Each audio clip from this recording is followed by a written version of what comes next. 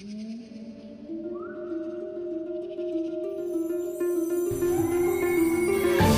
everybody, and welcome to Crime and Spirits Podcast, your one-stop shop for spooky stories, handcrafted cocktails, and all things true crime.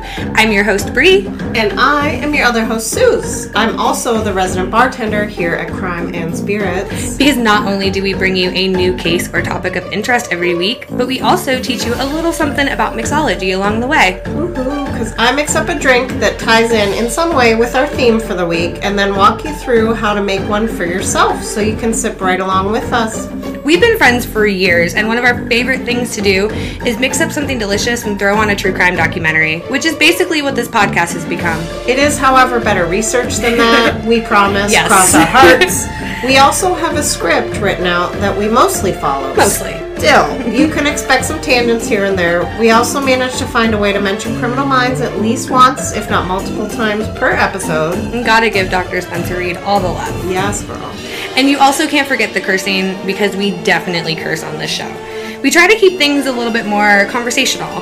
Think less like Dateline and more like Girls' Night. Just replace the catty gossip with actual facts. And maybe just a little catty gossip. Just So come hang out with us, learn a little something with us every Sunday, and make sure to join us on Instagram or Facebook at Crime and Spirits Pod. That is the word and. We'd love to chat with you about, whatever really, but mostly true crime. So buckle up, buttercups. Sip tight. And let's get on with the show. Woo. Hello, my darlings. Welcome to Crime and Spirits Podcast. Thank you so much for being here. We are your hosts. My name is Bree. And I'm Suze. How was your week, girl? It was good. Work and, yeah. My schedule recently changed a little bit, but I'm sort of digging it, so that's cool. I'm not mad about being done at like 5 o'clock a couple days. Hey. I like it. We love that for you within the restaurant industry. That is like unheard of. So. That's what my manager George was like. You sort of got like the pink unicorn of schedules. Yeah. Like Honestly. I'm off Saturday, Sunday, and Monday, which if any of you work in restaurants, you know that's like literally impossible. Yeah. But I will say, I've been at my job for 12 years now. My anniversary was this week. Oh, happy anniversary. Oh, gee, thank you. But I've worked really hard. Yes, you have. To get where I'm at. Yes, so, very much. I'm just going to count my lucky stars and say thank you, George, for letting me have that schedule. Thank you, George. We love continue to work it with no complaints. Well, as you should. Only slight complaints. Well, you still have to serve food to the public. It's true. Oh, there's that. Well, and this Friday was Friday the 13th. It was. So there were some buck wild folks out. I know, because when I made my OB appointment for that morning, I was like, maybe not, but whatever. I just went. It was fine. Everything was fine. That honestly seems safer than a restaurant, so there's that. That's true. That's very fair. We have shorter hours at work right now. Everybody's kind of like lost out on some. So both a blessing and a curse. Right. I enjoy having more free time. It gives me more time to kind of dedicate to this. So I love that. Right. My wallet doesn't love it as much, but what are you going to do? Word. I hear you. Tis the season. Yeah, we're in that post-Christmas holiday drop-off kind of zone. It'll pick back up.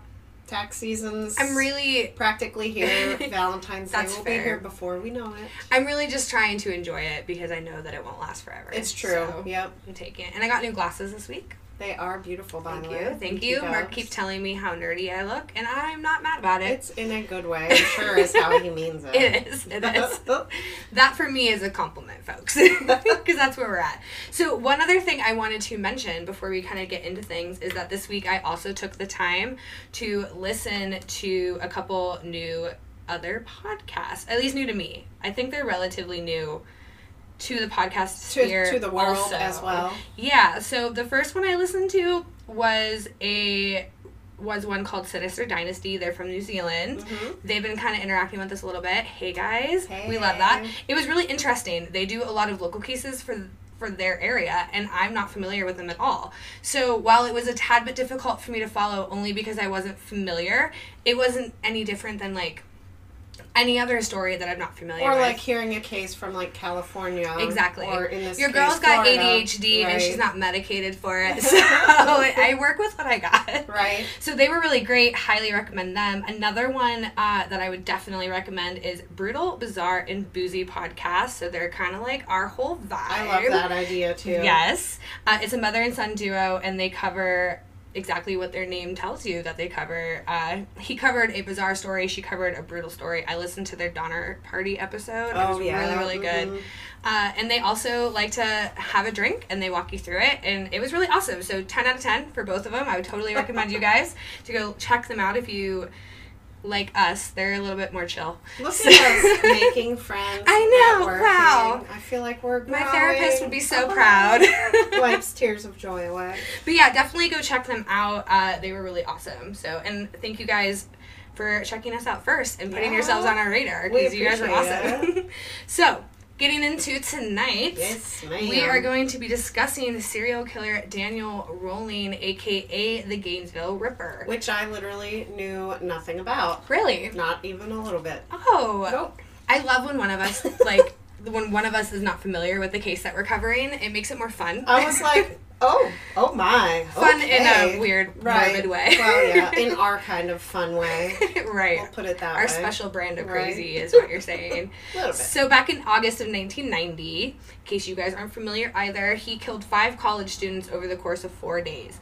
Now, considering what is happening in the news nationally lately, anyone following that, this might sound familiar, because this is very similar to what just transpired in Idaho.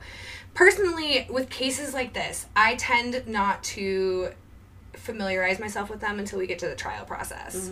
Because as we know, they don't always give you all the details. There's a lot of armchair detectives out there who try to... With Idaho, it's just been so hard because for sure. Literally everything on social media is details about that. Yes. I hope they've caught the right man in that instance as well.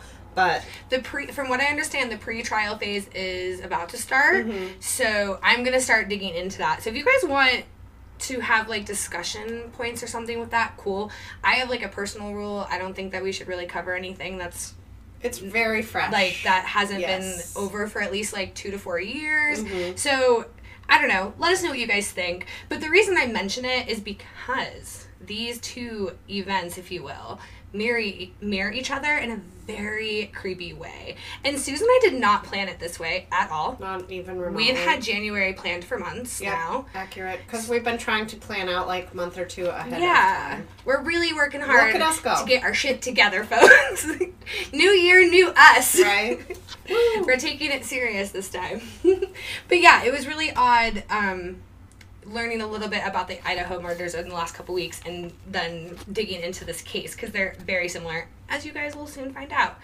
And to add an extra layer of ick to this whole thing, Daniel Rolling is said to have inspired the screenwriter that wrote the movie Scream, which is one of my most favorite movies of all time. Which this is how Brie introduced this idea. She was like, oh, the Gainesville Ripper. And I was like, no. She was like, Scream? And I was like the movie? And she was like, yeah, supposedly this is what inspired him to write Scream. And I was like, wait, what? Which we will dig into at the end for you guys, because it's an interesting connection. It is. But it's more like an asterisk with the case than for sure. A big talking It's one of those, point. it's kind of like with the dating game killer. I feel like he got notorious, and then that was his moniker. And while this doesn't overshadow what Daniel Rolling did, like you said, it's kind of like an asterisk that needs to be addressed but shouldn't be front row and center. It's like weird trivia. Yeah, there you go. Perfect. So as is our tradition, this is the part where we warn you ahead of time about the horrible, horrible, awful things that this man did. He is not only guilty of murder, but also of rape and sexual assault of a corpse. Because ew. As you may already know, we don't like to dive into unnecessary detail, but these things will be mentioned and talked about briefly, because they are important to the case itself. Brie and I go into this podcast with nothing but good intentions and the utmost respect for the victims and the families of those involved, as always. Always. We're just here to share what we've learned about each case and basically teach you how to make a delicious cocktail along the way. Yes. So, you guys, make sure that you are following the podcast on social media. That is where you will catch all the details about the drinks and the cases that we're covering.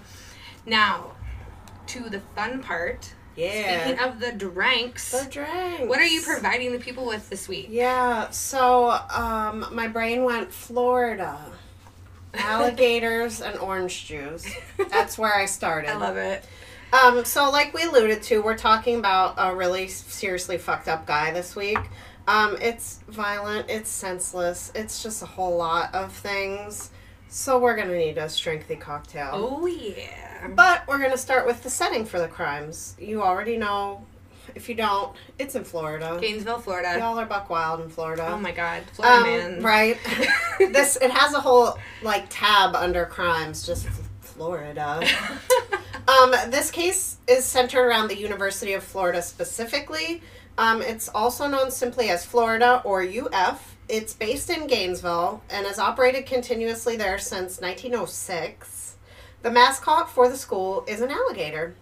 Oh, yeah. Apparently, he was the informal mascot starting when a local vendor designed and sold school pennants imprinted with an alligator. Oh, that's funny. If you've ever been to Florida, alligators are literally everywhere. Yes. You can't have your small dogs or your small children near lakes or bodies of water because they do not care. It's a very real threat. They are desensitized to humans. They will just chomp your little puppy dog and drag him into the water. That has happened. I read a story. There's a couple because instances. It's Florida. A man wrestled an alligator and saved his dog. Was that recently? I believe so, yes. I feel like I know what you're talking and about. I was like, oh my gracious. I mean, I get it, dude. Same. Well, and so I had a friend who lived near Fort Lauderdale, which is obviously south of Gainesville, but we did an airboat ride around the Everglades, and there it was literally just like alligator, alligator, alligator, alligator, bird. Alligator, alligator, alligator. They were just everywhere. Oh, geez. Like, all over the place. Was it kind of scary? I feel like that would be scary. I mean, and the airboats are not like... It's like a little boat with a big fan behind it. It wasn't like a secure boat where you're I felt not safe. Like strapped in or anything. I would imagine. Mm-hmm. And this was like a yeehaw redneck. If television has taught me anything, it's that those are very unsafe and they get stolen a lot. Oh, that's exciting. It's just from like No, Florida, y'all are crazy. So anyways, by 1911, the alligator was officially adopted as the nickname of the sports teams at UF. The school colors are orange and blue. No one seems to know why, but my assumption is oranges. They're like the state fruit and drink of Florida, so perhaps orange. The blue, I don't fucking know. Yeah, why not like orange and green? Maybe water. Maybe. Well, I mean, orange and green would be weird because they're not Irish. Like, true. Not that like Notre Dame. Yeah, not like it's like automatic. That sounded way worse than I intended. No, I knew what you meant. You know what I mean. So another fun fact I learned while going down this crazy rabbit hole with the University of Florida is that they actually created Gatorade. Oh. Specifically, orange Gatorade. That's hilarious. So the story goes that in 1965, a Gators football coach met with a team of physicians from the University School of Medicine to discuss a remedy as to the significant weight loss and the heat stroke that was plaguing the players. Oh. The researchers were led by Dr. Robert Cade, and they soon discovered that training and playing in the brutal Florida heat and humidity was resulting in players losing key components like salt, carbohydrates, and electrolytes through sweating. No shit. Oh, wow. Duh. You'd think this is duh, but it was not, apparently. Wait, when was this? 1965. Oh, okay. Interesting. And, I mean, if you've ever been to Florida, you know that their heat and humidity is, like, beyond compare. Oh, the humidity is awful. And it rains at least once a day. It might only be for 5 minutes, but it rains. Yep. It's just, I can't imagine training. I barely want to walk in it, so, like... Right. Pushing things and running around. We went to the horrible. zoo when we were in Jacksonville, and that was quite a trip. It was great. I loved every moment of damp. it. It was. They had fans in like misty places though everywhere, so that was nice. So the lab at UF went to work creating a formula that would help to replace those lost elements. Because it was put together at the University of Florida, it got the name of Gatorade. Orange was the original flavor. That tracks. I saw some cocktails when I was Googling, and it was like, mix in orange Gatorade with like your vodka and stuff. And I was like, So we're not going to put it in the drink, but if you're feeling dehydrated in the morning, I recommend orange Gatorade. Great for hangovers. Right? So the drink itself, I'm calling it the Green Gator because it's green. And we're talking about Florida and alligators. I love it. So melon liqueur is like the big component here. In this case, we're using DeKuyper. Okay. It's bright green. It tastes like melon. You can use Midori too. Same idea. Yeah. It's green. It's also melon. Whatever floats your boat. We're also using coconut rum. We're using Admiral Nelson's because it's what we have on hand. And it was pretty damn delicious last time. It was really good. And next up, you'll basically just want orange juice. If you want to use orange pineapple or orange pineapple banana, whatever blows your hair back. Citrus juice of some kind. Yes. I would recommend orange juice, personally. And then if you would like, you can add some club soda or Sprite if you want it sweet or bubbly. It's totally up to you. You don't have to add it, but again, whatever floats your boat. To make the drink, we took a large rocks glass and filled it with ice. We filled our shaker with ice. To the shaker, we added 1.5 ounces of the melon liqueur, 1 ounce of the coconut rum, and 2 ounces of the orange juice. Shook it. We strained it over fresh ice. We topped ours with club soda. But again, if you want Sprite, if you want it sweet and bubbly, whatever floats your boat. If you want to leave it out, we love some club soda. We sure do. We basically always have it on hand. Oh, yeah. And then to garnish, I just did a little orange wedge because, oranges. Sticking with the theme here. We're going to just beat the dead horse. We're really going in on the oranges. I like it. It came out delicious. I'm excited to try it. Ooh. It's good. Ooh, it smells like, or tastes all tropical. It smells tropical too, but. And it's like a very fun ecto cooler green color. It really does look like something that was like, okay, did you ever watch like the old Teenage Mutant Ninja Turtle movies? It looks like that stuff kind of that was being stolen and was the main. Okay, yeah, I don't know what it was, but yes. Why can't I think of it? Because it's been a very long time. When I was a kid, my dad made me watch those movies, and I was so upset about it. But like. As an adult, I went back and I was like, these movies are fucking awesome. I just didn't want him to tell me what to do. Exactly. Because he said you should watch it. You were like, no, I don't want to. No, fuck them turtles. Yeah. Aw, poor turtles. They didn't mean I love turtles. I'm just kidding. All right, so let's get into things. Oh, yes, let us. As we mentioned, Daniel Rowland is classified as a serial killer, which according to the dictionary means that he killed, quote, more than one victim in more than one location in a very short period of time. However, the FBI would argue that that definition is actually more reflective of a spree killer's behavior. I could see that too. Exactly. That's just exactly why I put this in here. I found it very interesting. One particular thing to note here is the fact that spree killers don't have a tendency to return to their normal everyday lives in between committing their murders. Where someone like notorious serial killer Ted Bundy absolutely did do that. Oh my God. He'd still be doing it if he hadn't been caught. Absolutely. So generally with serial killers, there's a cooling off period that takes place between murders. This could last for anywhere between a couple of weeks to a few months. And in some rare occurrences, it could last for years. And we've discussed a few cases here and there where that was absolutely what happened. And like I said, this is why I bring it up, because Rowling behaved much more like a spree killer, at the very least on the surface. Regardless of classification, the end result is the same. Daniel Rowling committed terrible acts, and he truly led a life full of literally nothing but crime. Quite literally just crime. Crime all the time. I can only, I was like typing, and I was like, oh no, oh my God. Oh no. Like every new every paragraph. Like 5 seconds, really? Yeah. All right, so we're going to dial it all the way back to the beginning. He was born Daniel Harold Rowling on May 26, 1954, to parents James and Claudia in Shreveport, Louisiana. His mother was only 19 years old when he was born. Babies having babies. Oh, terrible idea all the time. The next year she gave birth again, this time to their second son they named Kevin. James, the father, was a police officer, a Korean War veteran, and an incredibly abusive man to both his wife and his sons. Unfortunately, that seems like we say this every single story we tell. This is where it all begins. Mm-hmm. It's been said that James never wanted to have children in the first place, and boy, does his behavior make that loud and clear. Oh, does it? He was known to be temperamental, controlling, and violent, maybe all three at the same time. And as is with most cases that we see, the abuse was verbal in the beginning. However, as the boys got older, things became increasingly more violent and physical. Claudia, in her defense, did make several attempts to leave her husband, but unfortunately she literally always went back. It's sad, but tale as old as time. It's true. It's just the problem with these situations is that once you're in it, it's just so difficult to get out. And naturally, this made for a real shitty environment for 2 children to grow up in. James would tell Daniel how unwanted he was constantly. This began pretty much at his birth. James was the fucking worst and would use any excuse to beat his family members. Like, literally any excuse. Daniel was a 1-year-old the first time his father laid hands on him in a violent way.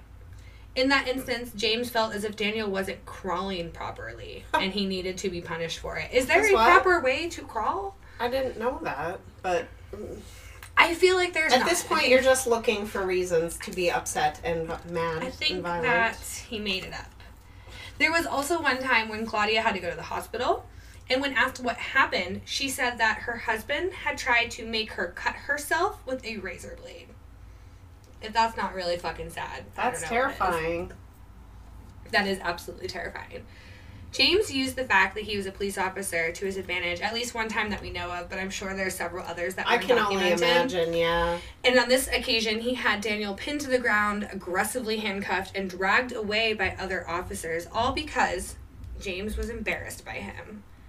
And Lord only knows what he was doing. This entire family had to constantly walk on eggshells for fear of breathing the wrong way. Like, that was actually Quite notated literally. In the research. Like, breathing the wrong way triggered this man to be violent against his family. Like, anything set this man off. That's just wild. It's fucking tragic. Things came to a bit of a head, or maybe just... At this point, I don't even know how to describe it, but honestly. Right. Daniel was in the 3rd grade. He had failed that year due to having too many absences. It didn't specify why there were absences. It could be illness. It could be broken bones, black eyes. Who knows? I feel like it's probably documented as illness and is likely something else, right? This event caused his mother to have a full-on nervous breakdown. So, needless to say, things at home were overall just generally terrible, and they were on the downhill slope here. Yeah. Like the even downer hill slope. The counselors at his school described Daniel as someone who was, quote, suffering from an inferiority complex with aggressive tendencies and poor impulse control, end quote. You'll see later, check, and check. Oh, yeah. We also learned from Daniel that at some point during his childhood, he allegedly began to develop multiple personalities to cope with the reality that was his terrible life. He was severely depressed throughout his teens and early adulthood. It's documented he had attempted suicide multiple times over the years. It also became difficult for Daniel to keep a job, and thus began a cycle of armed robberies followed by an incarceration, rinse, repeat, over and over and over, just staying in that cycle. Revolving door. Yep. He was arrested for several different robberies in Georgia and was even caught once spying on a woman getting dressed. Things were getting out of hand, so naturally, this is what I would think. Right. Daniel's like, let me test out the Air Force. Maybe they'll give me the structure that I require. You know, and in some cases, that is actually a good idea. Oh, for sure. And I'm not knocking it because I think it can help. But I think he's too far gone. Because he chose the Air Force specifically because the Navy was like, no, thank you. They would not have him. Yeah. His military career, if you're not guessing already at home, did not last that long. He was kicked out in 1972 because he was caught with drugs on him. Allegedly, he took acid over 100 times during his stint in the armed forces. That is astounding. Swiss cheese brain. I have questions. Like, why would you want to trip on acid if you're, like, doing military things? No. Like, that could not have been fun, even. No. Or, yeah.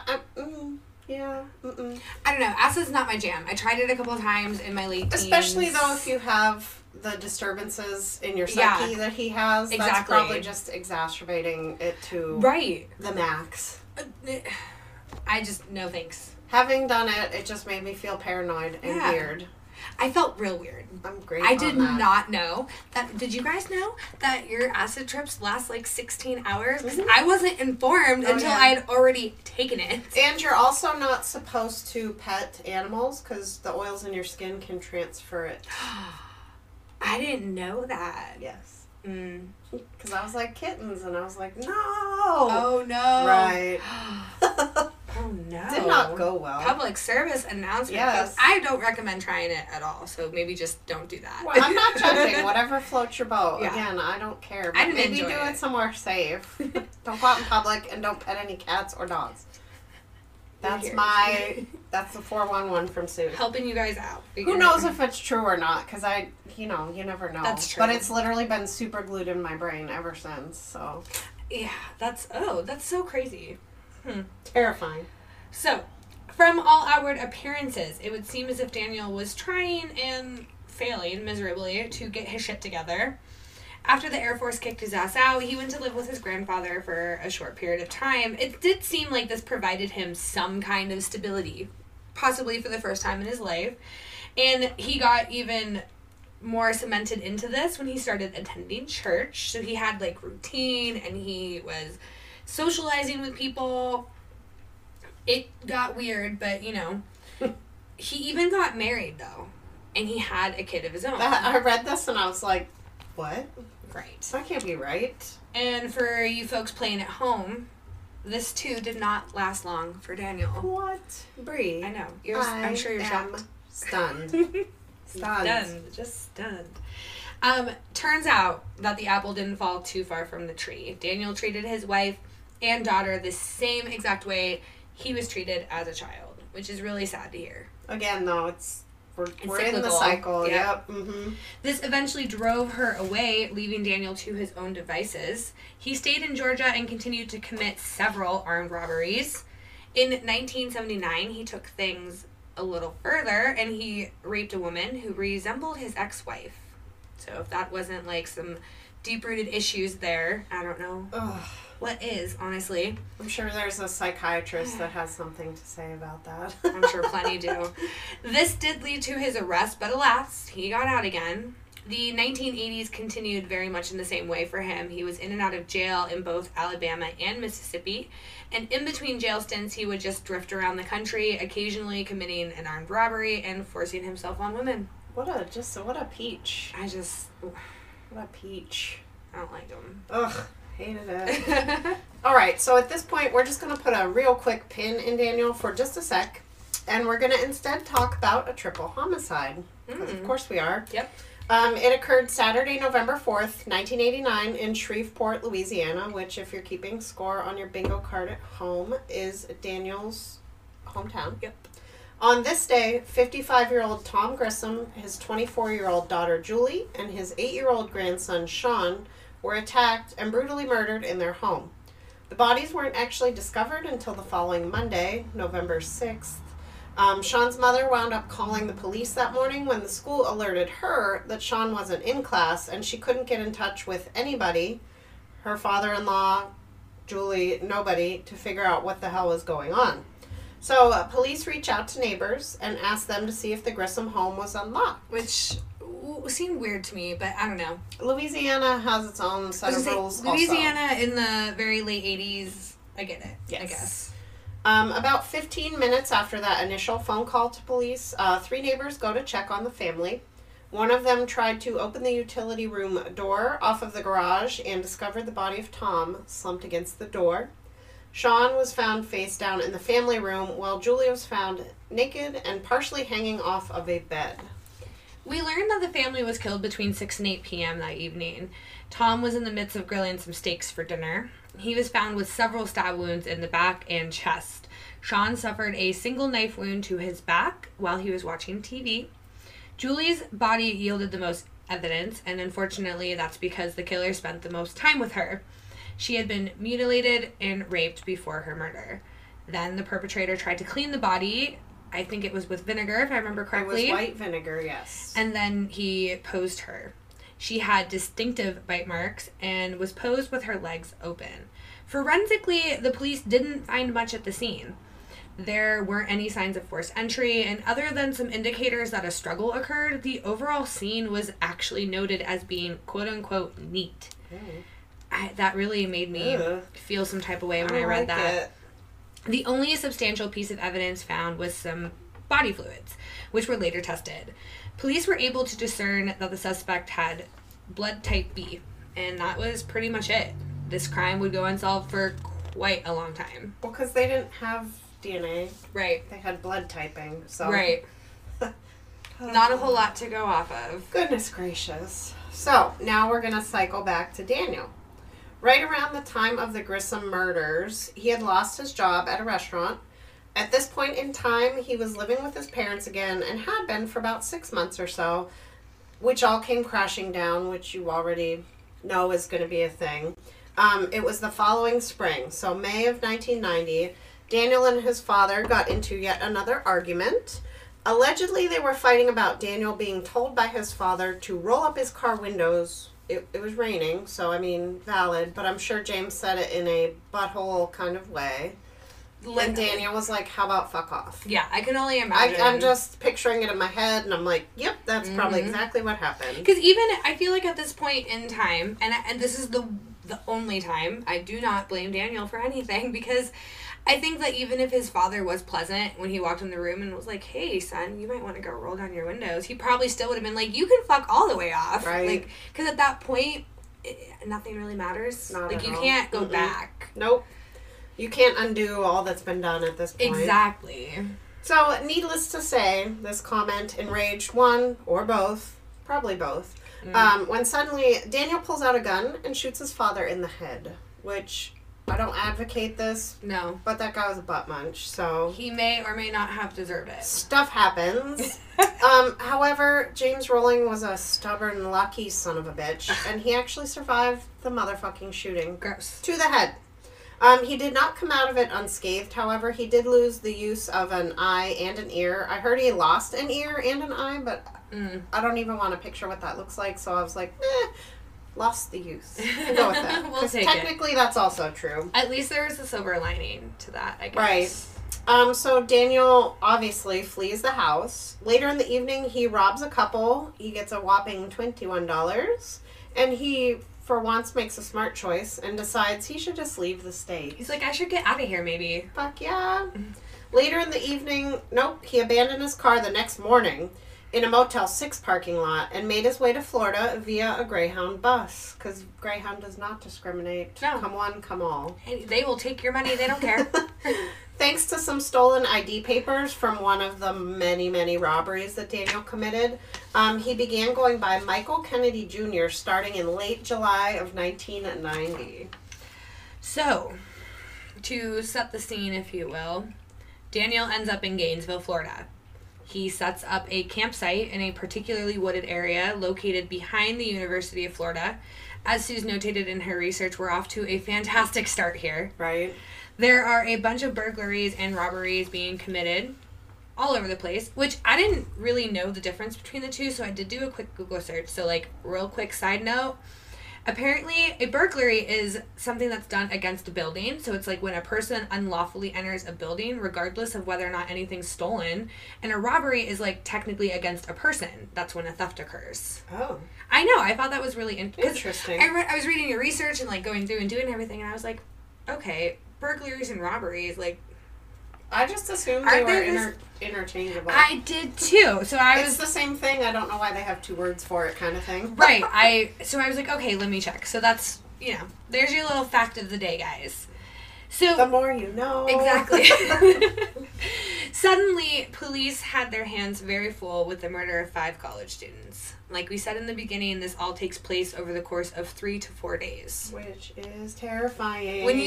When we're about to go into the details of the murders, when you hear what he did, if it wasn't so gruesome and awful, it would almost be impressive that he was able to do as much as he was able to do. He was a very busy man. It's crazy. And this is exactly why, in the FBI's opinion, he tends to fit a different classification. More spree versus serial. For now. We'll let you guys decide. For now, at least. So, the more serious crimes began on Friday, August 24th. Daniel broke into an apartment shared by 2 17-year-old girls, Sonia Larson and Christina Powell. They were both freshmen at UF and had just moved into their new home because I don't know if you guys know this, but fall semesters start in the summertime. Yep. For no reason, just for fun. So they literally just moved into this apartment. I can only imagine they were probably so excited. Mm-hmm. I read somewhere that they didn't even have all of their boxes unpacked. That checks out. Yep. So Daniel first encounters Christina. She's sleeping on the couch downstairs. But because he is a crazy person, he doesn't wake her right away. Instead, he just sort of like hovers over her like a total creeperama for a hot minute. And then he's like, let me go scout out the rest of the house. Eventually, he finds Sonia upstairs, sleeping in her bedroom. He came prepared, so he tapes her mouth shut first thing because he wants to stifle any sounds that she might make. He then proceeded to stab her to death with a K-bar knife. It's apparently, because I Googled it, I was very curious. It's a popular knife that's used by the United States Marine Corps as a combat knife. It's a fighting/utility knife that has a 7-inch blade with a leather washer handle. The company that makes these are actually based out of Olean, New York, which is not that far away from us. Because it's part of, like, they do cutlery for, like, your tableware also. Okay. Yeah. Interesting. It's part of a larger company now, but I'm sure back then it was its own thing. But I was like... That's crazy. Okay, I find that astonishing. So... After he commits this crime, he makes his way back downstairs, back to Christina. He started things off the same way with taping her mouth shut, but this time apparently he learned. He taped her wrists together behind her back. He then proceeded to cut her clothes from her body while threatening her with the knife. He proceeded to rape her before stabbing her 5 times in the back. It seems to be a thing for him to stab people in the back. Yep.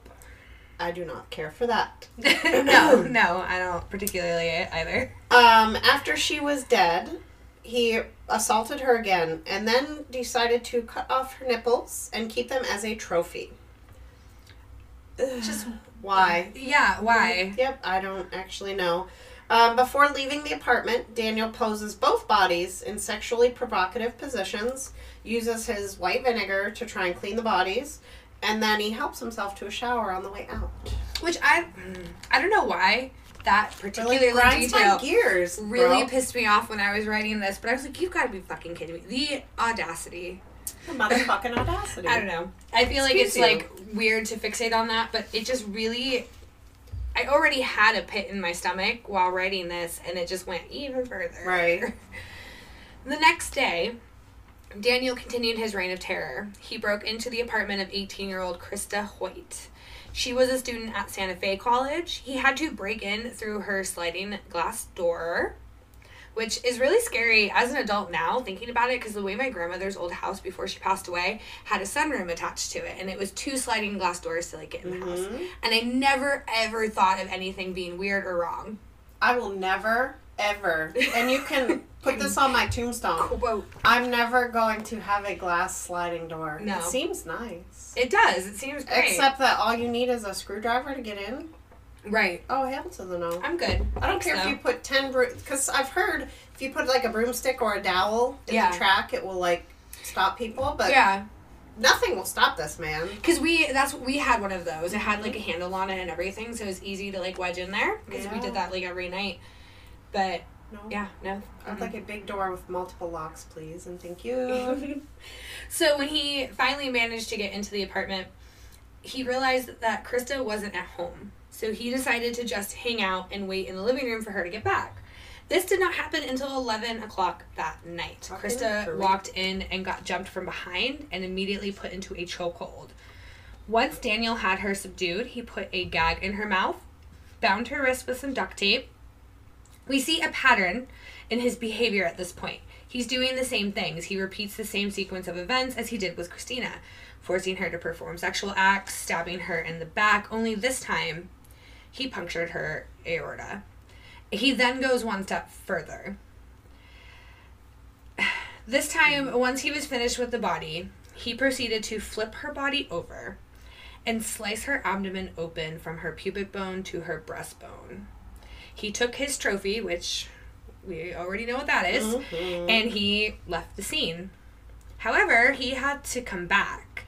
He thought he had left his wallet behind, so he went back to Krista's apartment. Who takes a wallet to a murder? Thank you. That was my first question, too. I was like, first of all, Sarah, you're obviously not very prepared. Like, I get it, you're living in a tent, but, like, bury that shit in a coffee can or something and come back for it. Don't carry it on you, you fucking weirdo. It just seemed so weird. Like, such a weird, like, normal... He's so meticulous about everything else, but, like... But you thought you left your wallet at the scene of this, like, crazy... Or did he want to think he left his wallet so he could go back to do more nefarious things? Well, I don't know, because it seems like when he went back on a literal whim, he decapitated Krista, and then he posed her body. He got disgustingly creative with this one, guys. Like, this is really gross. He posed Krista in a sitting position on the edge of her bed, like he does. And then he placed her head on a shelf facing her body, and it also faced, like, the direction of the door, from what I understood. So whoever came in to find her would have the shock of their lives. Guys, I can't. I can't with this man. So, by the time a third murder had been committed, the story began to pick up traction within the media, and honestly, not a moment too soon. Honestly. It literally blew up. Television, newspapers, flyers, every campus nearby, because obviously UF's the big one. Right. Santa Fe College was there. I'm sure there's other smaller colleges. We alone in Erie have like 4. Yeah, honestly. You know what I mean? Or 5, I think, now. Also, so it's like Florida, as a general rule, is like a vacation spot, and I mean, there's going to be people just hanging out with their guard down more often than not in these areas. Yeah. Mm-hmm. But thanks to the widespread coverage of the killings, students and others knew to start taking some extra precautions. Many made changes in their regular routines. They began sleeping together in groups. There were some students that actually went as far as to transfer or withdraw from school entirely, which, thank goodness, because on Monday, August 27th, Daniel was on the move again. This time, he broke into the apartment of 23-year-old UF students Tracy Pauls and Manuel Manny Taboadoa. It's a hard one to say. Again, he broke in by way of the goddamn sliding glass door, using a screwdriver yet again to pry it open. Daniel had the bad luck, I hope, of encountering Manny first, because Manny put up quite a fight. He was a former high school football player, and he did give Daniel some trouble. There was an intense struggle between them, but unfortunately, Manny was overwhelmed and taken down. Tracy actually heard the altercation and went to check on Manny. She saw Daniel standing over Manny's body and asked him, quote, "You're the one, aren't you?" End quote. Oh, chills. Ugh. Daniel responded with, quote, "Yeah, I'm the one," end quote. And then she booked it back to her bedroom. She did try to barricade herself in, but Daniel is a crazy person, so he was able to break the door down. We see his pattern of specific behaviors transpire yet again. Before leaving the apartment, he posed Tracy's body. It's interesting to note he didn't pose Manny. Yeah. But I don't believe, obviously, Manny was not his target, so maybe he just did not care. He just wanted him out of the way. I mean, from watching the countless amount of things I've watched on this kind of shit, I feel like it was obvious. We all know that, like, sexual assaults and sex crimes are, like, power struggles, right. Power dynamics and all that kind of stuff. And I think that the posing was a way to debase the women that he hurt. And so I don't think that he didn't need... I feel like it was just kind of like one of those, like, he didn't need to do that to Manny. There wasn't that impulse where, like, there was with the women. And that makes like, sense. That's kind of how I looked at the situation. Y'all know I'm not an expert, so. That's what we're going to say anyways. So, from all accounts, there weren't any missing body parts at this scene because it's suspected that Daniel got interrupted in some way, shape, or form. It should be noted, however... that all of the female victims were petite, white brunettes with brown eyes. Just to add an extra gross onion layer to this, these are all of the same physical traits that Claudia, if you're remembering, his mother, had. Icky. I want to take a bleach shower, personally. What is with these dudes? Like, I don't get it. pause for drink sips because ew. Honestly, like, listen, there's a lot of us out here who have mommy issues, you guys. You need to but not like down. that. Like, goodness gracious. No, y'all need to have a seat. So, naturally, the killings had the entire community of Gainesville on edge. That's pretty understandable considering the situation. Thank goodness. The university was canceling classes. Students were walking around with baseball bats for protection. They were sleeping in shifts. It all smart ideas if you're scared for your life, though. 1000%. It saddens me, though, because, like, I don't know. It's literal children walking around with baseball bats to defend themselves. That's really it. The state did dispatch federal agents and military personnel to post up on campus, wanting there to be some kind of police presence. They really did try to do everything they could to protect people. Everyone was absolutely terrified, and unfortunately, law enforcement had no real leads. They didn't have much to go on. It seems that James's police career not only taught Daniel how to take abuse, but how to dole it on himself as well as cover his shit up. Desperate for answers, they begin to look at students as potential suspects. I mean, I get it. Gotta start somewhere, right? That's a logical leap for me. Edward Humphrey was a student at the University of Florida. He had briefly lived in the same complex as two of the victims, and he had a history of mental illness. The only thing police did know was that they were looking for someone who had a disturbing background, an incredibly abusive childhood, and that this person fit the behavioral profile for a serial killer. Edward checked some of, if not all of, these boxes, so police kind of kept an eye on him. Edward ended up getting arrested for assault. I read 2 different stories. I read one that he physically assaulted his grandmother. I read that one first. And then I read one where there was a reporter, because they put his picture in the media, like, almost immediately, from what I understood. Which, his face, he had some, not disfigurement, but very prominent scars on his face from a car accident. Mm-hmm. They were not, like, self-inflicted or because of violence. It was an accident. But he really did look like... Add that to somebody who maybe had some sketchy behaviors, things like that. I could see how the police... Well, and we've seen it before. When the police are desperate, they have no problem whipping the public into a frenzy. Especially with this level of panic. Exactly. Like, children are dying at this point. Right. And I'm not saying that I don't understand, like, their thought process. It is just, I do always find it really unfortunate when somebody who is, like we obviously know that we're not talking about Edward Humphrey here. Like, he's obviously innocent in the long run. So it just makes me sad to see those kinds of things. But the other story was that he assaulted this reporter because this reporter caused his grandmother to have a massive coronary on her doorstep. Because he was just not taking no for an answer, and she was, like, trying to fend him off. So, I'm not really sure. In that case, I feel like that would be justified. Either if my grandma was having a heart attack, I'd probably punch somebody in the throat also. 1000%. It wouldn't even take that much for me to want to punch somebody for my grandmother, like, to be honest. So, I'm not entirely sure what the truth is. Either one really kind of makes sense considering his history. Well, and they took it as unstable behavior, so they checked that box off. Exactly. And so he ended up getting held in police custody for 5 months. They were actively trying to get a grand jury to indict him for the murders, but the jury refused due to insufficient evidence. Apparently they were able to, like, loosely put him at places. They did have, like, some fibers or hairs. If I remember the quote correctly, one of the investigating officers said, "We couldn't prove that it wasn't him, but we also couldn't prove that it was." Which, I mean, if you lived in the same apartment complex... Exactly. It gets dicey, right? Stuff happens, yeah. 1000%. So, obviously, Edward, as well as, like, the mysterious second suspect that they have, which, oddly enough, had, like, no Because they were like, oh, they had 2 suspects. Here's all the background on Edward Humphrey, and then ...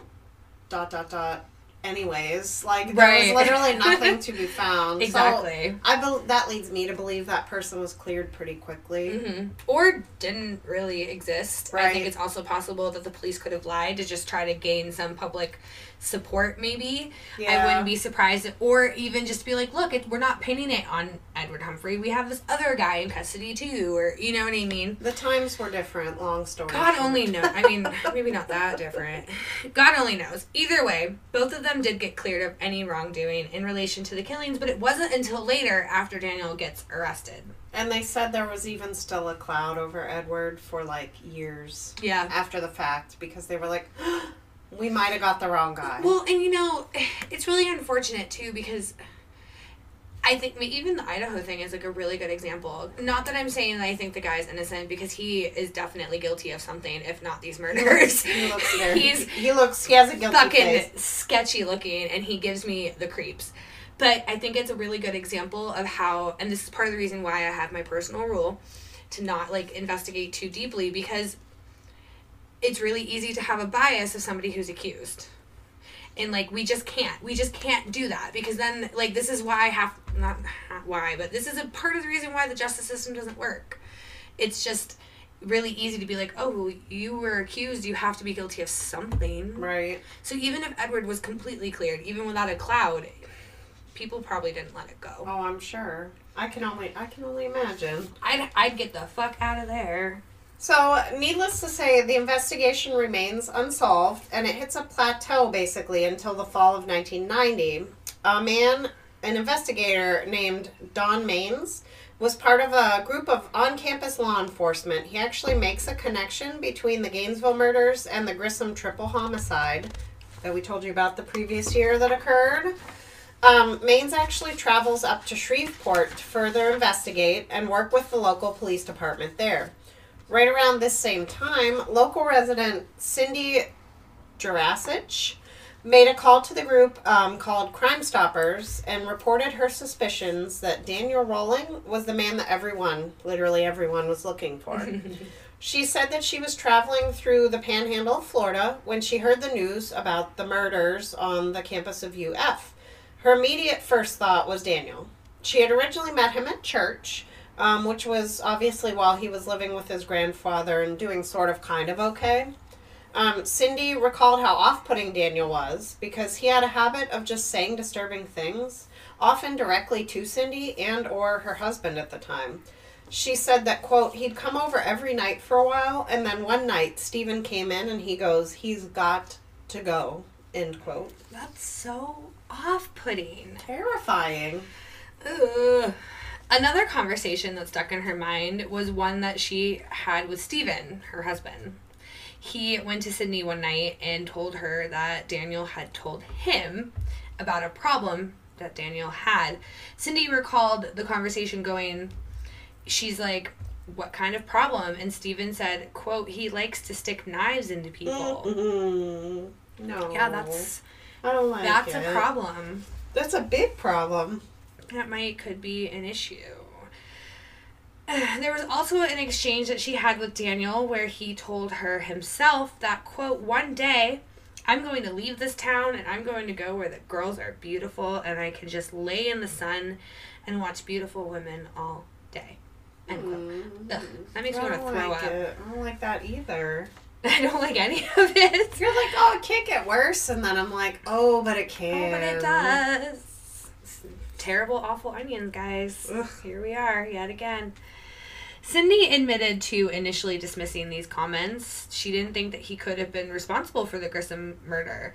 But she was haunted by the Gainesville murders and the possibility of the Daniel Rolling connection. She made it almost immediately.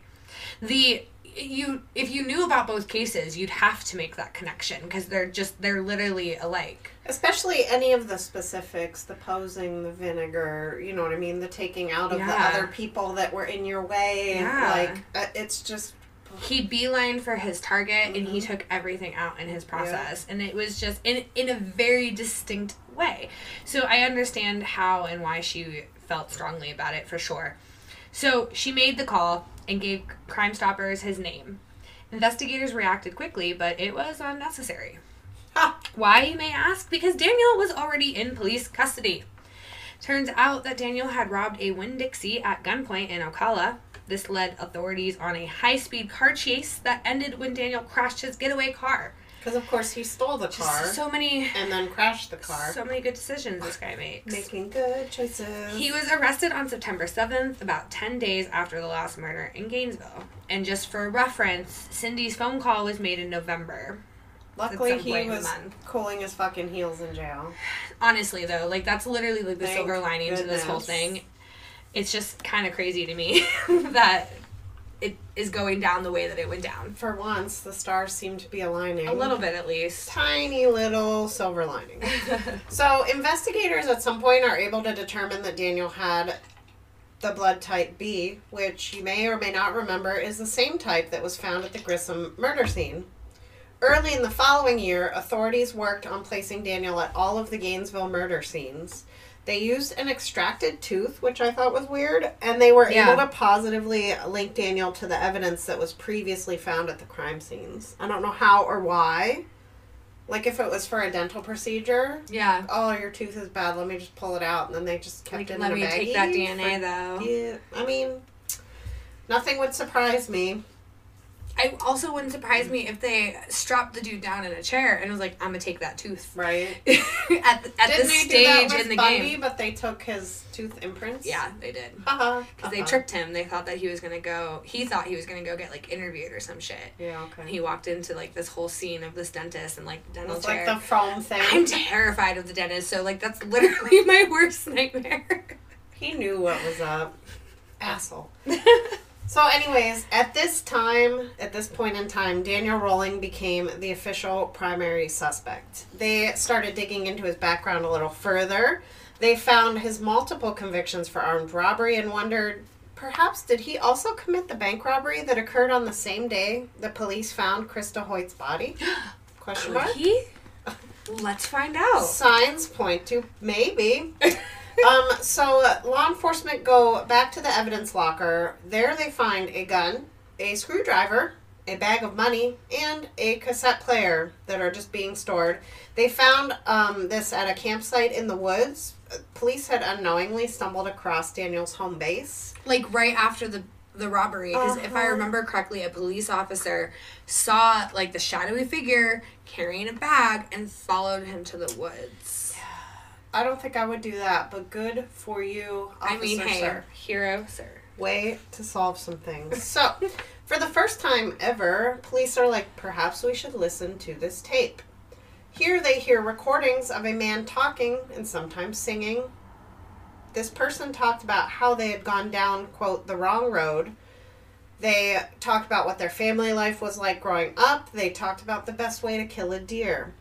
The songs included lyrics like, quote, mystery rider, what's your name? You're a killer, a drifter, gone insane, end quote. Full body chills. No. So the police realized they had just been sitting on this gold mine almost the whole time that they were investigating. And had they just listened to the tape a smidge earlier, like a year or months, they would have heard the man speak his own name. One of the investigating officers said, like, he's like, I honestly have no idea why we didn't listen to the tape. He's like, and had we done that, we would have gotten this guy. I think it was like 3 or 4 months at this point. You know, they have rookies now that just have to, like, watch videotaped things for hours and listen to nonsense like this. I wouldn't wish that job on anybody, but I mean, that's good. It's very vital, though, to stuff like this. Because, like you said, had somebody listened. This is one of those things where, like, shit, like, slides to the... It's like we just talked about this with Michael Alec and the murder of Angel Melendez. Like, his body was at a different borough's coroner's office for how long? Just be chilling. You know, like... Yeah, too, even. Yeah, so it's just... Shit like this happens, and it's unfortunate, but it does. Now, in the midst of law enforcement working on charging Daniel with murder, he was convicted on this federal bank robbery charge, and he got sent to Florida State Prison. This is where he met fellow inmate Bobby Lewis. They developed a kinship, if you will. And Daniel went on to share many, many, many details of the murders that he had committed. According to Bobby, Daniel wanted to confess, and it seems as if he's like, that's why Daniel was doing this, like he wanted to get it off his chest. I don't think it was that, like... well-intentioned. I think it was like, maybe I can get some sort of deal type status. Who knows? Or maybe he was bragging. Like, to me, he seems like somebody who, like, at the stage in the game would be like, yeah, I fuck shit up. I totes did all this. Yeah, I don't know. I could be totally wrong. Either way, he did. He shared all these details with this guy. And so Bobby Lewis wrote out a 5-page letter outlining their conversations and the details that he had been given. And these were things that only the killer would know. So it was definitely of interest to police, and of course investigators were all up in this shit. And they wanted to confirm the details with Daniel himself because he's basically confessing. Right. Be it via through another criminal. Right. But, I mean, again, you guys, like, I can't even describe how desperate police and general law enforcement was during this time. Like, they wanted answers, and they wanted them 5 minutes before like they yesterday, had them. Like, yeah. It was a really rough situation. So Daniel agreed to meet with the police, but only if Bobby could be present and was allowed to act as his mouthpiece. So the police was like, you know what? Fuck it. Sure. Let's do it. And they all get together, and Daniel was asked questions. Bobby would answer them, and then Daniel would confirm if the information was correct or not. That's gotta be so fucking weird. It's like you need the information from this guy one way or another. You're a grown-ass man. Take some goddamn accountability. Ooh. Do you just feel like maybe he's finally the center of attention, so he's like, let me just play these games. I never got any sort of, not positive reinforcement, but any kind of reinforcement. Any reinforcement from his dad. Maybe. I don't so really he's like, know. Let's spin this web. I think that Daniel Rowling was really fucked up. Yes, absolutely. I think that there was a lot of mental illness at play, not to the severity in which he claimed there was, but it was definitely there. I don't know. To me, these are all the musings of a crazy man. Right. But that's an interesting thought. I just feel like it's like, here's a little carrot. Now work for it. Maybe. Dance for me. You know what I mean? Like, that definitely tracks for his, like, personality type to an extent, for sure. Ooh. That's interesting. I never thought of that. Huh. Marinate on that. Yeah. Now, despite trying, because they sure did fucking try, the police could not get Daniel to confess to the Grissom murder. So they had to just move on with the charges that they could bring.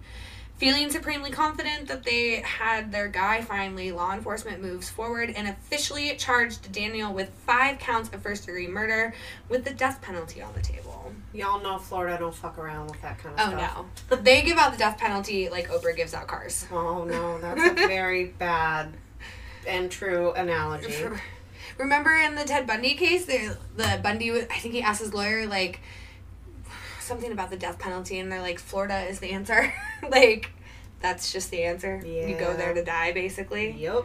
Well, especially with that level, or this level of horror. Not saying it's not warranted in this case. He absolutely deserved the death penalty. 1,000%. So it winds up taking 4 years before this case actually sees the inside of a courtroom. Finally, on February 13th, 1994, the trial is set to begin. All the players are ready when suddenly Daniel and his lawyer stand and ask to address the court.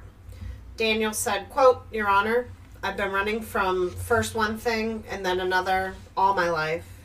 But there are some things that you just can't run from, and this being one of those," end quote. He then proceeded to plead guilty to all 5 counts. However, the trial still had to move forward to an extent, because when the death penalty is an option for sentencing, the jury is actually still required to hear all the evidence so that they can make a proper recommendation to the judge in regards to the punishment that's doled out. Which makes sense. Yeah, totally checks out. It's during, because I don't want you just sentencing people to death without hearing all the information. Right, absolutely. Because, like, I mean, you have to still make sure, like, okay, even if you pled guilty, like, you have to still make sure that the punishment fits the crime. Absolutely. In this case, yes. 1,000 times, yes. It was, however, during this phase that Claudia Rowling took the stand. She testified to the abuse that Daniel had suffered at the hands of his father. When she was asked if she ever felt that her husband was treating her son inappropriately, she said, quote, "Sure, I guess. Sometimes he would put him up against the wall. The marks of his fingers would be there, and he shook them a lot and sort of scared me," end quote. Not surprisingly, this was not well received by the victims' families because they're trying to make a victim out of a... Yeah. And I'm not saying that Daniel Rowling was not a victim, but... I feel like there's other ways to handle your trauma besides this. 1,000%. I think that he lost the ability to have any kind of defense when he started murdering people all willy-nilly, but that's just me. No, I'd have to agree with you there. And I get it. Like, the victims' families, they were pissed. They were like, they felt, like you said, that they were just trying to be like, well, you know, here's the reason why, so let's take it easy on him. Well, he also suffered, so that's why he forced that suffering on your children. Absolutely. Well, yeah, I'd get thrown out of court. I think one guy did, actually. that sounds right. I don't remember who specifically, but I do remember reading that he was quoted after he got kicked out saying that he read somewhere that serial killers really like having power and control. And so him spouting off the way that he did was like his way to get the last word. And I thought that was really badass. Good for you, sir. I love seeing victims' families like take a little bit of their power back in these kinds of moments. It's gut-wrenching, but it's like we said, like a teeny tiny little silver lining to things when they get to have that moment. So during this phase is when the multiple personality thing got addressed. He claimed to have had them. He claimed to have developed them through his childhood as a coping mechanism, which may be true. Checks out for somebody who actually has, I think it's dissociative identity disorder now. However, it didn't really seem that was the case here. So Daniel claimed that his evil, quote-unquote, Gemini side took over. Girl, bye. She feels offended. You don't get to claim my sign as an evil personality. How rude. How rude. So, I think it's especially funny because not only do Geminis by nature have like a duality to them, and every story associated myth, all that kind of stuff, that's the theme. So I thought that was interesting, and also that he took the character's name from The Exorcist 3. I've never seen any of them. Neither have I. So. But yeah, so he basically was like, yeah, as a kid, I started developing like these alternate personalities to like cope with my surroundings, and then he claimed that Gemini would take over, and Gemini's the one that committed the murders. Cool. Prosecution was not having it because they, of course, argued that he made it up because it was based on a character from a movie, and that the only reason why Daniel committed these crimes was because he loved it. He really did seem to like it a lot. Like an icky really fucking did. Because of these claims, Daniel was seen by several psychiatrists. There was one that testified that Gemini was real and was in fact the driving force behind his acts. There were 2 additional psychiatrists that testified. They said that there was a severe personality at play here, but Daniel fully understood the magnitude of what he was doing. Throughout the process, he did He did get diagnosed with antisocial personality disorder, borderline personality disorder, and paraphilia, which was previously known as sexual perversion and sexual deviation, which, in case you guys didn't know, I had to Google it, so you have to hear about it. is the experience of intense sexual arousal to atypical objects, situations, fantasies, behaviors, or individuals. It has also been defined as sexual interest in anything other than a consenting human partner. So very obviously this man is disturbed. Right. Do I think Gemini exists? No. No, not. I don't think so either.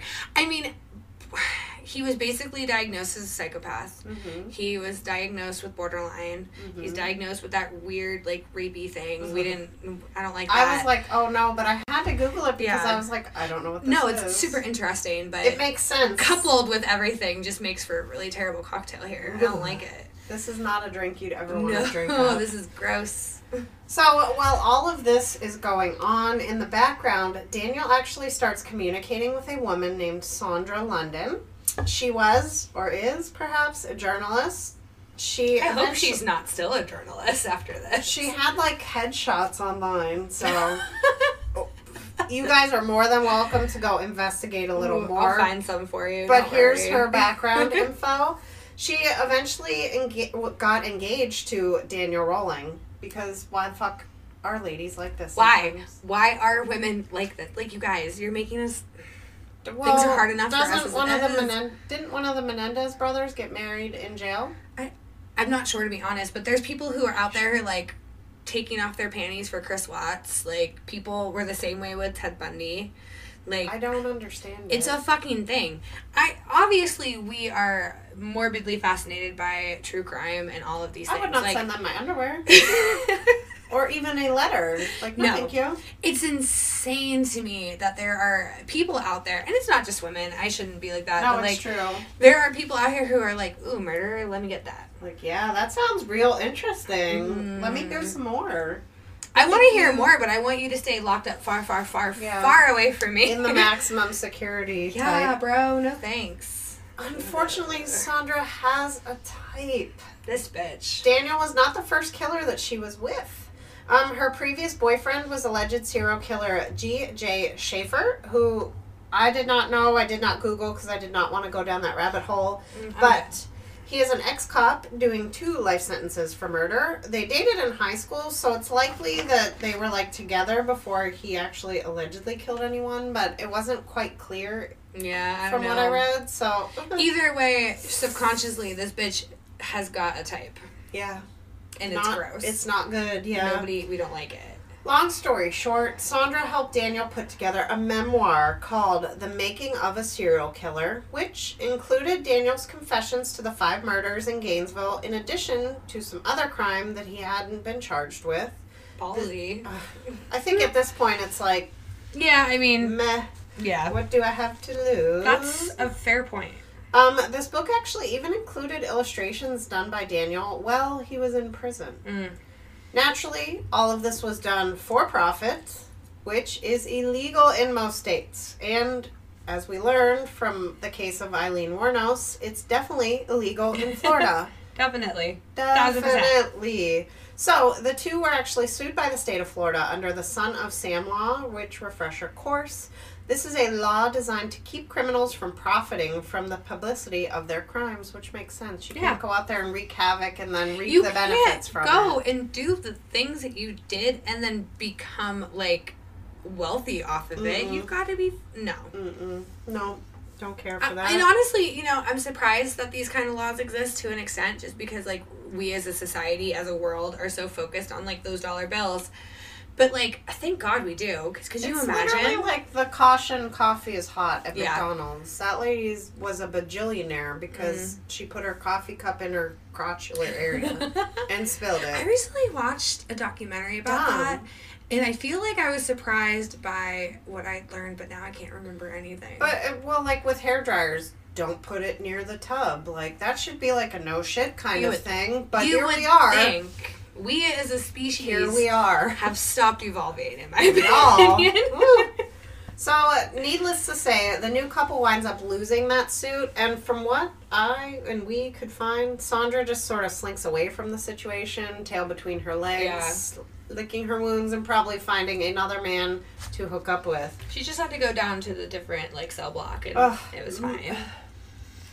On April 20th, 1994... Daniel Rowling was sentenced to death. It took a couple more years for this to come to fruition, thanks to the appeals process.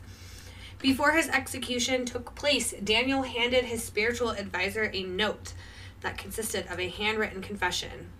He was finally admitting that he was guilty of killing the Grissams. About fucking time. We have an excerpt here. He wrote, quote, "In order to fulfill all things, that no stone be unturned. Hereby, I make a formal written statement concerning the murders of Julie, Tom, and Sean Grissom in my hometown of Shreveport, Louisiana. Hal Carter, Julie Grissom's former fiancé, is 100% innocent, totally pure of that crime. I, and I alone, am guilty. It was my hand that took those precious lights out of this old dark world."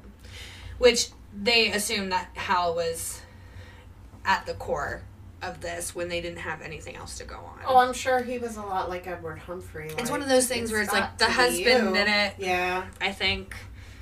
I mean, and in some cases, that is 100% accurate. Almost all cases. But nonetheless, here we are. And I'm glad that for the family's sake. At least they had some closure. And I know that's cliche to say. Yeah. But at least they had an answer. Like, this is who did it. we know he won't be doing it to anybody else very clearly. Mm-hmm. So at least we have that, you know. For sure. Daniel's last meal consisted of lobster tail served with drawn butter, butterfly shrimp with cocktail sauce, a baked potato with sour cream and butter, strawberry cheesecake, and a sweet tea. His last words consisted of him singing a gospel hymn for about 2 minutes. They did say that music was one of the things that got him through his younger years, not unscathed, but like at least helped. So it gave him an outlet of some kind. He did enjoy to sing, but I can only imagine what that was like to see in person. Especially like as you're getting strapped to the gurney to be lethally injected. It's just weird. And they packed almost 50 people into the viewing arena to witness Daniel's execution, many of whom were family of his victims, because there were, at this, 5 victims times, you know what I mean? Yeah. That's a lot of people. Oh, for sure. He was finally given the lethal injection to end his life on October 25th, 2006. He was pronounced dead officially at 6:13 p.m. So, I don't know why I'm morbidly fascinated by what people on death row had for their last meals, but I am, so I had to add it. There's a whole website about it. I can't help myself. I can't remember what his name is, but there is a content creator out there who, like, makes meals for himself. It's kind of interesting. It's very morbid, and it's horrible, but I do think... So, crimes you've done notwithstanding, you do deserve to go out. I can see why they do what they do. If you want to have lobster and cheesecake, by all fucking means, like... we're about to kill you anyway, so it doesn't matter. Yeah. So, funny little story. As I usually do, I was listening to Queen Herbie, and I was doing some stuff, reading my book that you got me for Christmas, and... doing all this stuff, and Mark was like kind of sleeping on the couch, and the song Mint came on, and he was awake at this point, and there's a line in there that's like sitting in my ice like shrimp, and he literally goes, shrimp, and I looked at him and I was like, literally like in the midst of a tarot read for myself, and I'm like, did you know that Daniel Rolling had shrimp as his last meal? It's part of his last meal? And he's like, what? And I went through the whole thing, and I was like, yeah, isn't that kind of weird? Like, strawberry cheesecake sounds really good. It was like, I forget who it was. He just wanted a whole bucket of KFC chicken. These are the conversations that like Mark and I have on like a regular fucking basis. I like that though. So, this is how Bree and I talked to each other before we started recording. Honestly. So you're literally just hearing years of friendship here. For real. Oh my gosh, it was so funny. I was dying laughing. Okay, so. Shrimp. I mean, tracks for him, right? Yes. So, let's talk about the Scream connection. Scream is my favorite, like, one of my favorite fucking movies. As a former Jehovah's Witness girl, I wasn't allowed to really watch horror movies all like that. Of course, they weren't age appropriate, but I also wasn't allowed to watch them. Well, they also weren't, not allowed. Right. So, as I've gotten older, I've gotten into them, and getting with Mark and his appreciation for horror, he has introduced me to the classics. He sure do love some horror. Every t-shirt is a Michael Myers t-shirt. Yep, or some variation of a horror movie. I love it. Our decor is all like horror movie shit. Our house is slowly turning into like a gothic house, which I'm not angry about at all. I'm leaning into this. I've seen worse decorating ideas, like any. By far. So he has been introducing me to the classics over the course of our last 13 years of a relationship, and Halloween and Scream are my, by far, like, top 5 favorite movies. So, of course, I was really interested in this. So, the story goes that Kevin Williamson, struggling actor and screenwriter, watched an episode of Turning Point. It was a news magazine of the early 90s. There were so many of those. So many. And like Rescue 911 and Unsolved Mysteries. Unsolved Mysteries. I love it. I just watched that episode of Bless the Hearts. Nice. I love that did whole like... I love it. Oh, I miss that show. I just did a whole rewatch of Bring it back, Fox. I know, seriously. Hello, if we get any kind of platform, that's the first thing we're fucking doing. Anyways, so... this particular episode aired on March 9th, 1994, and featured none other than Daniel Rolling. Kevin became absolutely fascinated by the case, can relate, and the attention that it received from the media specifically.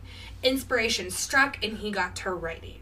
Initially, his idea was a story about a serial killer on a college campus, and an FBI agent being the one to hunt down a professor that taught at the school.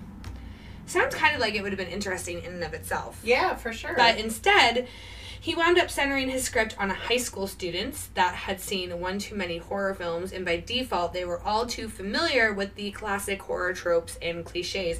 One of the things that makes me love this movie the most is, like, how, like, meta it is and how it makes fun of exactly what it's doing.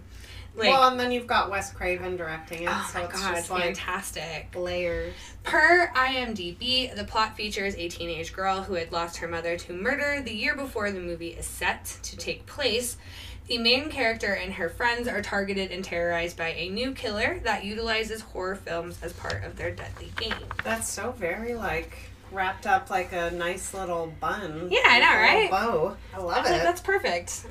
So, the film was initially set to be called Woodsboro Murders. That got scrapped because it's terrible. And then they were leaning towards Scary Movie, which I find hilarious because there are scary movies now. I wonder if they read that factoid and were like, and we're going to run with it. I couldn't find it anywhere. I did look, but I feel like when the Scary Movie was made, they'd gotten, like, permission from the writers and everybody, because, I mean, the fucking scripts are pretty much the same. Well, it's literally just ha-ha instead of, like, stabby-stabby. Oh, my God. You know I love that movie so much. Anna Faris, perfection. I love that bitch. Perfect. They finally settled on Scream, obviously. Miramax bought the script for $400,000 under their Dimension Films caveat in the spring of 1995. Wes Craven, like we mentioned, was like, hell yeah, let's do this. Heck yeah. And the film was released on December 20th, 1996, which I found weird before Christmas. I know, right? I guess people go watch horror movies at Christmas. But they did. I mean, they did. The budget for the film was set at $15 million. On opening weekend, tickets grossed over $6 million in sales worldwide. Scream has grossed almost $200 million in box office sales, as well as they've spawned a butt ton of sequels. Oh my God, I love it. Just came out last year, right? Oh, I don't even remember what number they're at, but they're making another one. There was one that just came out though. Yes, right? It was fantastic. Oh my gosh, they're so good. Have you not watched them? I've watched the first one. Okay, so my mother-in-law wants to do, like, a sleepover night every so often, and she wants to start watching the Scream. So you can come over, we'll order food, we'll make drinks, we're gonna fucking watch them. Hell yeah. And make crafts, because Chase's girlfriend just got a Cricut, so she needs to learn how to use it. So I was like, come on over, we'll Cricut some shit. We're about to put some Cricut shit on everything. Oh my God, yeah. Look out, world. Well, Susan and I are going to start working on some, like, new t-shirt stuff, maybe, because we thought, like, maybe we should make some, like, I don't know, like, merch for at least ourselves. Yeah. Well, and like my mom. Yeah. I think she would love a good tie-dye. Oh my God. She wants to tie-dye. Oh, tie-dyeing session. I gave her one of the bags I tie-dyed for Christmas, and she was like, you're just so good at this. And I was like, well, yeah. We're pretty great. Hair flip. It's basically happy accidents. I felt like Bob Ross. You just sort of put rubber bands on it, say a prayer, and then start putting dye on things. For what it's worth, guys, we try really hard to, like, do things properly. We watch a lot of inspiration videos. We try to take notes on, like, things, tips and tricks. I have a whole Pinterest board that's just tie-dye. Tie-dye tips. We'll figure it out. Yeah, they turned out good. They turned out great, in my opinion. I love them. I really like it. We're crafty bitches. What can I say? When we really put our minds to it. And on that note, this is going to be where we leave you guys today. So thank you so much for hanging out with us. Please make sure that you are following the podcast on Instagram and Facebook at Crime and Spirits Pod. You can also find us on Twitter at Crime Spirits Pod. I'm starting to really vamp up our Facebook. I'm going to treat it kind of like our website, if you will. So moving forward, I'm going to start posting things that are relevant to the cases that we're covering. Maybe some fun links of things that we found like regarding facts of the day kind of thing. Doing facts of the day. Watch out because your girl's learning how to use Canva. We're going to try and be more present. You know what? We did our little refresh, and I think it did us a lot of good. That week off was very helpful. We've got a lot of really good ideas coming up for this year, and I'm really excited to see where this goes. And I'm really excited for you guys to come on that journey with us. Yeah. So make sure you're not only following the pod, but check us out personally, too. You can also find us on Instagram. I am at Bree, BREE _ not the cheese. And I am at Suze, not Susan. Get it right, bitches. Yeah. So, if you guys like what we're doing, which we hope you do, please consider leaving us a rating or review over on Apple Podcasts or whatever your preferred preferred platform is. It would really just help us out because we'd be found a little bit more quickly. Like more organically, if you will. Rather than you having to scroll for us, we just pop up right at the top. Yeah. So if you could do that, we'd really appreciate it. Also, while you're at it, let us know if you have any cases or anything specific you'd like us to cover. We'll absolutely put it on the list. Like I said, we're booked out through the end of February, but we are always open to drink suggestions, case suggestions, any ideas you guys have, any sort of constructive ideas. We are ready to listen. For sure. So hit us up. Please let us know if you're liking what we're doing. And one last thing before we leave each other today. Please make sure that you guys are enjoying your adult beverages responsibly. Please don't do anything stupid like try and drive a car. There's no need to put yourself and literally everyone else on the road at risk. So call an Uber, order DoorDash, drink some fucking water, and just chill, my darlings. Or Gatorade. Orange Gatorade. Drink some orange Gatorade. Yeah. Back on brand. Woo! We thank you, we love you, and we appreciate you. Have a fantastic rest of your day. And we will catch you next week. Bye. Bye.